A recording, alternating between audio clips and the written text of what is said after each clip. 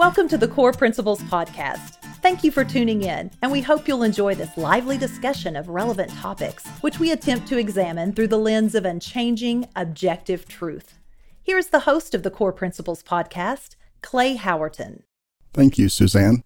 It's my honor to welcome to Core Principles a man who is partly responsible, although he's hearing this for the first time, for my beginning this podcast last year. When I considered starting a sort of an interview program, this man, today's guest, was one of the first who came to mind as someone I'd like to interview. He's an educator, an historian, an author, and a truly influential thinker. His work with the Heritage Foundation, Intercollegiate Studies Institute, and the Army War College can attest to that. He studied at Arkansas State University as an undergraduate and earned advanced and terminal degrees at Claremont Graduate School. He studied at the Worcester College of Oxford University and served there as the director of research for the official biographer of Winston Churchill, Sir Martin Gilbert. His current primary responsibility is a very significant one. He is the 12th president of Hillsdale College. I'm so thankful to welcome you to the program, Dr. Larry Arnn. How are you? I'm very well and very glad to be with you, too. Well, thank you so much. Well, we're going to talk today about some history of this great nation, the United States of America. You and some colleagues have helped summarize in expert fashion some of this history as part of a commission that was initiated last Constitution Day 2020 by President Trump. But first, I want to ask you to share with our listeners a little history about Hillsdale College. It's a really extraordinary, I think, special institution, and I think its legacy is worth a bit of reflection. What would you have us know about that, Dr. Arnn? Well, Hillsdale College is founded by people who served in the cause of Abraham Lincoln, both in politics and war. It started in 1844 on the frontier. It started with a commitment to accept all who wish without regard to race, sex, or national origin. It's founded for four purposes: freedom, faith, learning, and character. It did a great service of two kinds in the Civil War. It had more young men fight for the Union Army than any non-military college except Yale. 4 of them won the Congressional Medal of Honor. And then also it helped to figure out, this is our old affection for the Constitution of the United States, it helped to figure out a way under the Constitution to eliminate slavery. And that way is most of the land area of the United States is not yet organized as states. And the Congress had the power to regulate that part, not organized as states. And so it could forbid slavery from going there. And that was actually pretty easy to do because slavery needs a lot of protection. For all the claimed happiness of the slaves in the Confederacy, they did keep trying to get away. So that brilliant thing, which was the center of the platform of Abraham Lincoln in 1860, was first thought up on Hillsdale College campus by two men who later became the governor and lieutenant governor of Michigan in the Civil War. So it's an old history. Today it's different because it remembers that history and it thinks that the principles of the college are authoritative. We don't get to change them. If we wanted to start a college with different principles, we could do that. But this one, we would have to call it something else if we changed its being. And most of our colleagues in the college business don't think that way anymore. And so it doesn't take any money from the government. It regards that and from the federal government as unconstitutional. And anyway, we don't want them messing with us. And they do mess with us all the time, but not as much as if we got what most of our competitors get, 50 to 80% of their revenues from the government. If the government sneezes, they get the flu. And so we got a kind of rugged attitude about it. Today, the college is like it was. It's a big core curriculum, difficult college full of people who love what they're doing. All the students signed an honor code to get in. It's early in the term while we're doing this, and it's the happiest time of year. We're all rested, and we have the freshmen to make fun of. And I'm giving them a talk today at noon about what the college means and how their part in it can best be discharged. So that's Hillsdale College. It's a old-fashioned, excellent thing. Well, thank you so much. And as so often is the case, Dr. Arnn, when you say something and I hear you say it, it generates more questions than we're even going to have time, even if we didn't talk about the topic of the day. But you mentioned those principles that don't change. And of course, That's the purpose of this podcast that I started and why I called it Core Principles. So that's why you were the ideal guest I had in mind. Listeners, Dr. Arnn mentioned that they don't take money from the government, and that's great, so they don't have to have a huge compliance department that says thou shalt not because Washington, D.C. says so. But that also means they rely on support of interested Americans who want this kind of education to be available. If you do have an interest in that, and I hope you do, I encourage you to visit hillsdale.edu and learn how you can support that mission. Now, Dr. Larry Arnn, I mentioned that on Constitution Day 2020, President Trump announced a commission that produced some expert scholarship regarding America's history. How did your involvement in that begin? Lord knows. Of course, I've been working on the subject like that for my whole adult life. So President Trump got this idea. I was asked to be the chairman of a panel on Constitution Day in the National Archives, where we had a panel discussion, and then President Trump came and gave a speech, a very fine speech, if I do say so myself. One of my students helped to write it. So they asked me on that day, would I be on the commission, and later, would I chair the commission? And I said, sure. And I make the point, by the way, that in the extremely unlikely event that Joe Biden calls me this morning and asks me to do the same thing, I will agree to do it. It ought not to be a partisan thing to recover and teach a historical event, because we actually are arguing today all the time that history is changeable. You know, that is the core idea that justifies the tyranny in the novel 1984. Whatever the party says a thing is, it is. If 2 + 2 = 4, they say, if we say it, you have to believe it. If it equals 5, you have to believe it. And you may even have to believe both those things at the same time.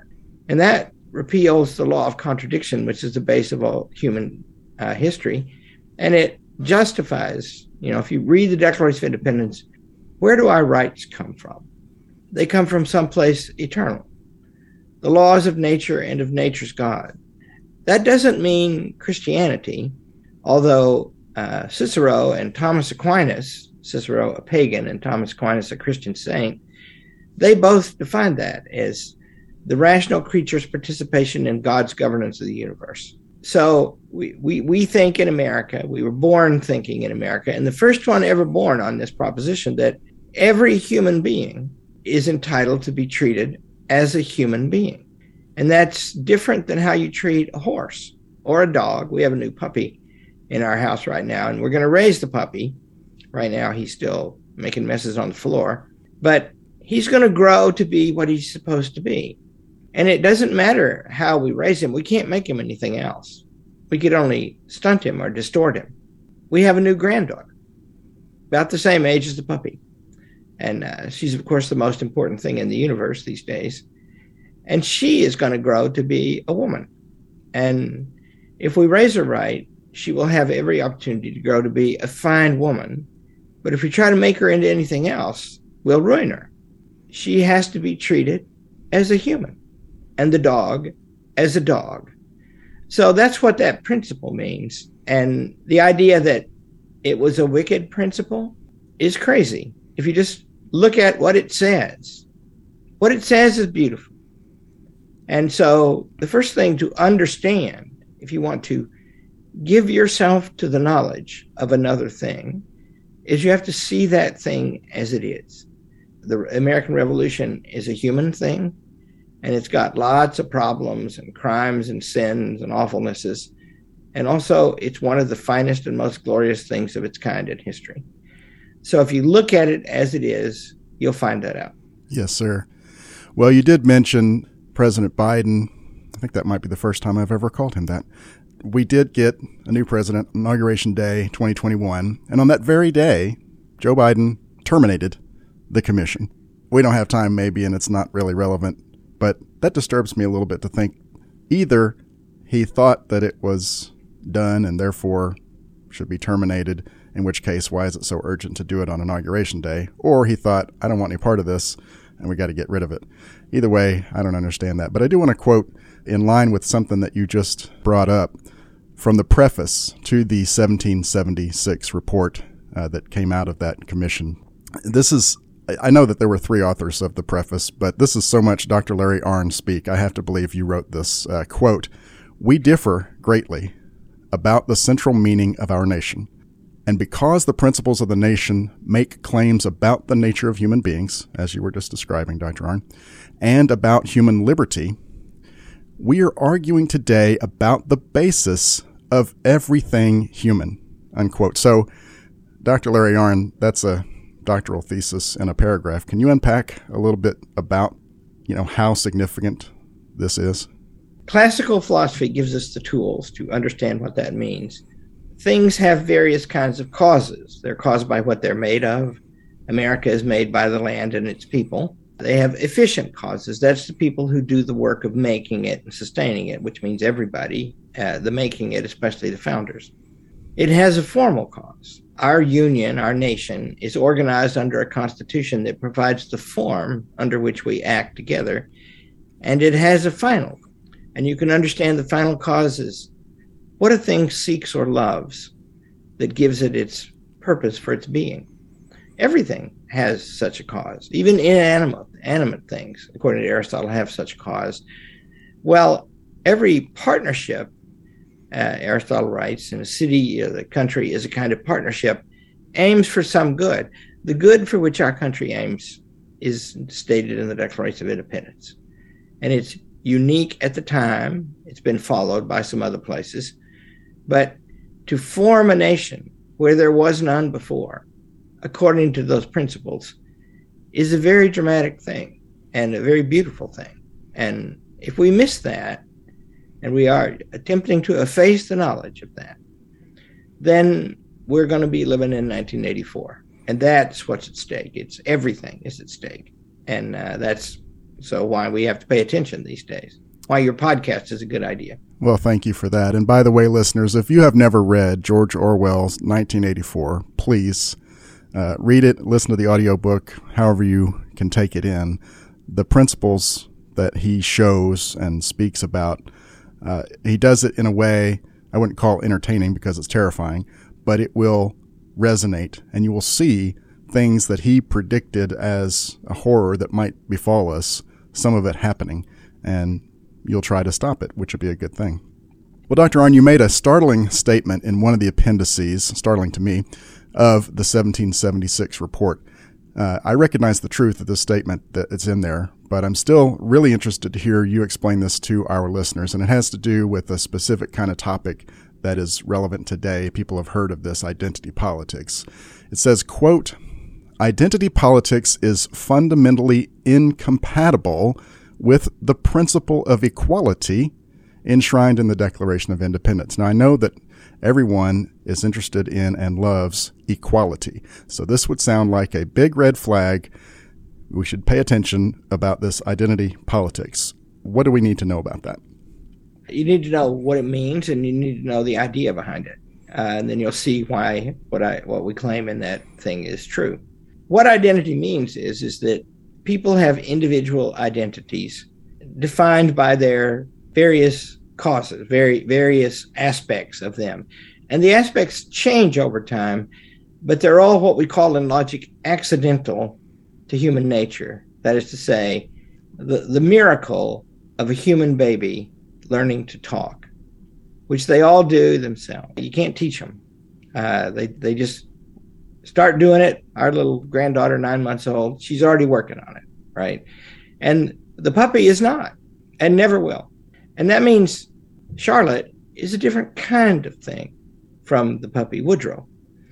And you can't change that, right? Well, that means it doesn't really make any difference what color Charlotte is, or what color Woodrow is, for that matter. That's ancillary, that's accidental. So if you take color and you make it defining, then you have lost the meaning of the human. And also, the natural result of that is you'll pit the races against each other. And they have been against each other much in American history. But the only way out of that, according to the greatest Americans, is this principle that we're all the same in essence. So you give up on that, right? And then the second thing follows. Our identity is shaped by these accidental circumstances, by what we do for a living, that's Karl Marx, by our color, that's critical race theory, by our race, that's Nazism. And there's a kind of a supposed liberating thing about that realization. If it's true that we are shaped decisively by these accidental factors, then we could get control of those factors, and we could reshape ourselves. We could become our own creators. In that novel, 1984, which I took a fancy to 30 years ago and teach here sometimes with some other totalitarian novels, now they terrify me more than they used to. The torturer and instructor of the victim, Winston Smith, is a member of the Inner Party named O'Brien. And part 3 of 1984 ends with a long philosophic seminar conducted as they would be in such a regime under torture. And O'Brien explains to Winston, he says, "Why am I hurting you, Winston? Why do we ride tyranny on the whole population?" And Winston replies, "We are weak, and we have to be made into something stronger." And there's a dial that O'Brien turns to increase the torture. And he turns up the dial. That was stupid, Winston. That's not what it's for. In the universe, there's only power. And so if you are obeying us while you're in pain, we will know that it is we who is causing you to act. That perfects our tyranny. And then a few lines down, if you think of the future, Winston, imagine a boot stamping on a human face for all time. That's the point. Just think, if we have a nature, then raising a child is like growing a plant. Help it become what it's to become. And it carries the seed of its own motion and its own growth and ultimately its own improvement in itself. And you're just assisting that, right? But if, on the other hand, you conceive this human being as shaped by all these accidental factors, well, that's just an invitation for you. Because, by the way, that's just an exercise in power, you see, in which the being, the individual being, does not participate. It is just shaped. It is just matter, right? And once you see that, then it's an obvious deduction.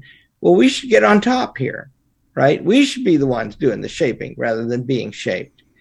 And since there's no principle in the universe apart from power to govern how you use your power, the power will be unbridled and ultimately selfish.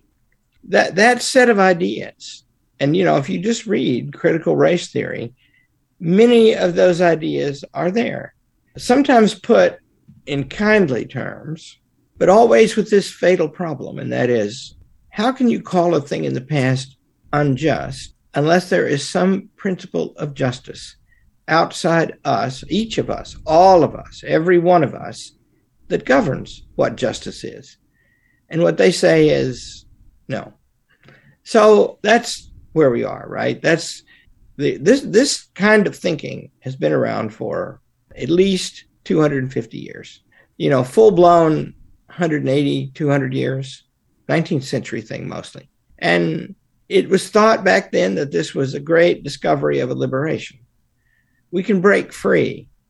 We can see everything. We can control everything.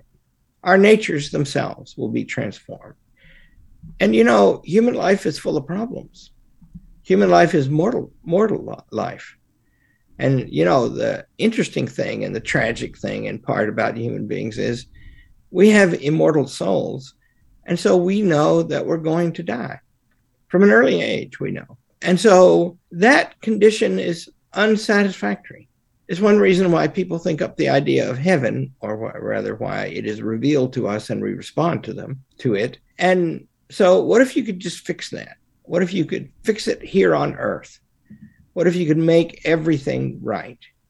And that's the charm of the idea. The brutality follows after that, and necessarily follows. Well, I take an object lesson from sports. Football season just started. We watched some games in college football this weekend, and my brother and I were talking about the referees being completely involved in every aspect now, and I said, as we try to perfect anything, even a football game, we ruin it. So let's not try to perfect this imperfect world. Let's look forward to what God has in mind for us later. Well, we have alluded to, of course, one of the core principles of the nation's founding. They declared it universally applicable, and it is. They declared it self-evident, and it is to me. I trust everybody. It is a truth that all are created equal. Yet, as we've discussed, our country was founded at a time when no nation in the history of the world had ever abolished the wicked practice of slavery. And that first nation to do so, Britain, it didn't happen until several decades after the founding of the United States of America. Our nation was actually the fourth all time, I think, to abolish slavery. But one could make the case, I think, as President John Quincy Adams did on Independence Day in 1837, that America is the most anti-slavery nation in the history of the world. But it is true, Dr. Arnn, that we didn't abolish it immediately at our founding. It took decades, and that fact continues to mar our self-portrait. So people who tend to oppose our founding principles that we've been discussing, they want to deconstruct that. Critical race theory is deconstructing, replacing it. You got to get rid of the thing that is before you replace it. They gain this undeserved traction to say, yeah, America's all bad. And of course, the 1619 Project is all about that. You know, America was founded as a slaveocracy, I think they say. It's an example of that kind of traction. So I think my perception of the 1776 report and what perhaps President Trump had in mind is sort of a reality counter to that anti-reality. Am I on track with that? And if so, Dr. Arnn, how do we effectively counter that sort of anti-American indoctrination that something like 1619 Project brings? Well, you know, whatever you think about him, and there are problems with Donald Trump as there are with every human being, he loves the country. And that's what moves him. You know, he's at his best when he's talking about that. So this 1619 Project, that's the New York Times, and they just say a bunch of things that's patently not true. They say that the purpose of the American Republic since 1619, before it was founded, has been the perpetuation of slavery. And Gordon Wood, he's a political liberal, as far as I know. He's the sort of dean of American historians. He's a student of Bernard Bailyn, who was that before him. He says that there's no statement in the colonies until the Confederacy, all that long time, right? And that's 1609 until 1860, right? No one says that's the purpose. And even in the Confederacy, they didn't say it's the purpose. It's a high good and important, but it's not the purpose of the Confederacy by their own account, right? And so that means that that's just not true. And, you know, they got caught in a fib because they claim when they announced the 1619 Project, they won a Pulitzer Prize for this article, that this is the true American history. Well, then later, because, you know, nobody agrees, nobody serious agrees with that, they changed their website. And they didn't announce that they were doing it. The article is there under the same title as it was before on their website. But what it says now is that this is another and helpful perspective, some language like that. And that's a fib, right? You shouldn't do that. They're getting a lot of traction. And let me say a word about today, right? First of all, it is a shameful thing that large populations in America live in squalor and without much hope. And a lot of those people who live that way are Black. And you have to ask yourself, why is that? Well, I'll just cite one thing. First of all, we invented the welfare state in the 60s, and the Black family was the first one crushed.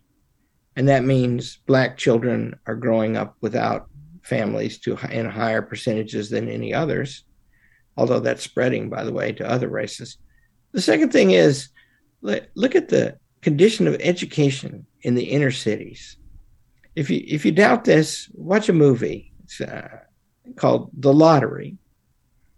It's about the Harlem Success Academies that operate today in Harlem. There are four campuses there.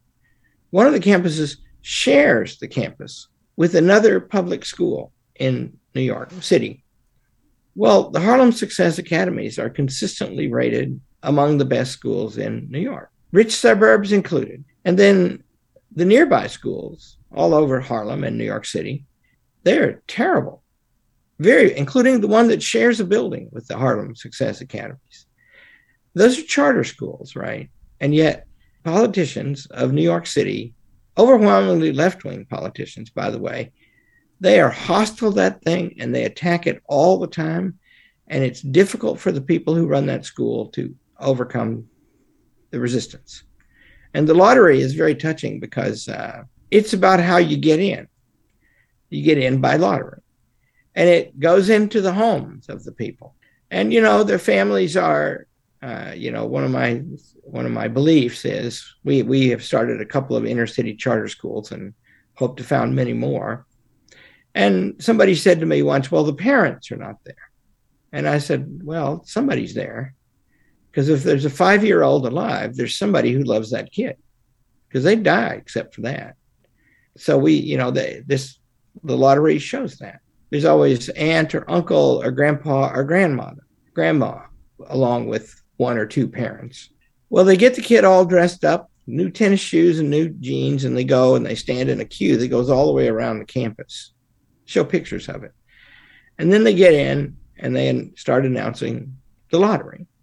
The way it works in our charter schools, which there are 20 of them, and they have a wait list half as big as the student bodies of those schools, is that you put up on the screen an Excel spreadsheet it randomizes, and then it draws a red line, and everybody above the line gets in, and everybody below the line doesn't. And in the Harlem Success Academies, the line is about 3/4 of the way up the page. And that means people find their name and they start to bawl and cry, and others rejoice, right? Now, why is that limited? Why don't we just go crazy and do all of those things, right? In some states, that's happening now. Thank God for it. Florida and Tennessee are leaders in this. But there are other good states too. And most states now have some kind of charter law. And, just think, more than half the employees of the public schools are not school teachers. That's a crazy percentage, right? In a charter school, it's like 1 to 6 or 1 to 8 in favor of the teachers. Schools, under this now decried founding, they are thought the way to achieve equality of opportunity. Kids can at least go to a good school. And good schools are not rocket science. We do classical schools. The Harlem Success Academy doesn't. But they're excellent. You know why? Because they teach and people pay attention and the environment is safe. And you have to remember the first line of Aristotle's Metaphysics. The human being stretches himself out to know. I'm a teacher. I run a college, but I teach in the college too. It's the best part of my job. And what do you discover when you walk in a classroom? Everybody loves to know, right? And the learning, remember, it's radically different from making anything, making a machine, making anything, making a computer. It's more like helping something to grow. Yes. And the thing is in it, right? And, one of the worst mistakes I discovered that a teacher can make at the college level is to just drone on all the time about the stuff because everybody needs to contribute. I'm an aggressive Socratic teacher, I guess is one way you might describe my method. And many of us here have this. And they're better teachers than I am here because you got to be really good to be the best here. I always ask them first. And I've learned to do that. Because whatever they say back to you is extremely revealing and often teaches you something, but anyway, shows you what they know. And now the question that comes up, that's on everybody's mind. And so when the answer emerges, most often, I guess, from you, but often from the students, when the answer emerges, everybody's ready for it, you see? And that means a good school, everybody who walks in there, every student, every teacher, in principle, carries the success of the school with himself. Yes. And if once you realize that, then you see you don't need all these bureaucrats writing details about how you study and when. We do curriculum. We've now published, we've been working on it for 10 years, well, 40 years, but 10 years actively on this. We've done a 1776 curriculum for K through 12 schools. It was underway long before Donald Trump was elected president. It's detailed to every grade level, and it suggests what to cover and what materials to use. It's very detailed. And on the other hand, it's very flexible because we're not going to be in the classroom. We're just helping the people who are. And it doesn't have commands in it. And that's the right way to go about it if you're going to deal with a free people. My very next question that I had in mind, I had actually written out a series of prompts, and asking you about the 1776 curriculum was the next thing on my list. So great minds think alike. If that's true, then I'm very honored. Just want to let listeners know that method that Dr. Arnn was talking about works at his level in a college as well as in primary and secondary schools. I had the honor of sitting in on a class at Hillsdale Academy, and it was a 9th grade class, and they were having a discussion about a portion of world history, and I felt like a complete dummy because these 9th graders were so engaged and they knew so much about the topic. They were interested, they were involved. It was really extraordinary. I was uplifted by it, but I did feel like I'm the dumbest guy in this room. So that method works, and it's encouraging. Well, we're running low on time, and I know you're about to address the freshmen. I did want to point out something great that's also in another appendix of the 1776 report. You had its powerful observation that says, quote, "A healthy attachment to this country, which is true patriotism, is neither blind nor fanatical, but the right sort of love of country holds the country up to an objective standard of right and wrong," end quote. And that is so important. I hope listeners will glom on to that truth, that there is objective truth. There is objective capital T truth, right and wrong, to which we are all accountable. And true equality is in that. We are all subordinate to that true authority. That does not come from Washington, D.C. or any other seat of power on earth, I promise you.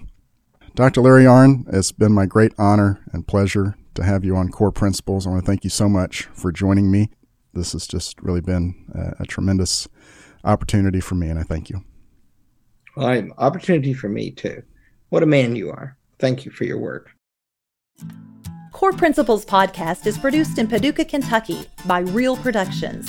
Music is by Late July, Leight July. You can find our music on all streaming services or at latejuly.com. Thank you for joining us today for this episode of the Core Principles podcast. Please visit core.buzzsprout.com for more information, and please share with your friends.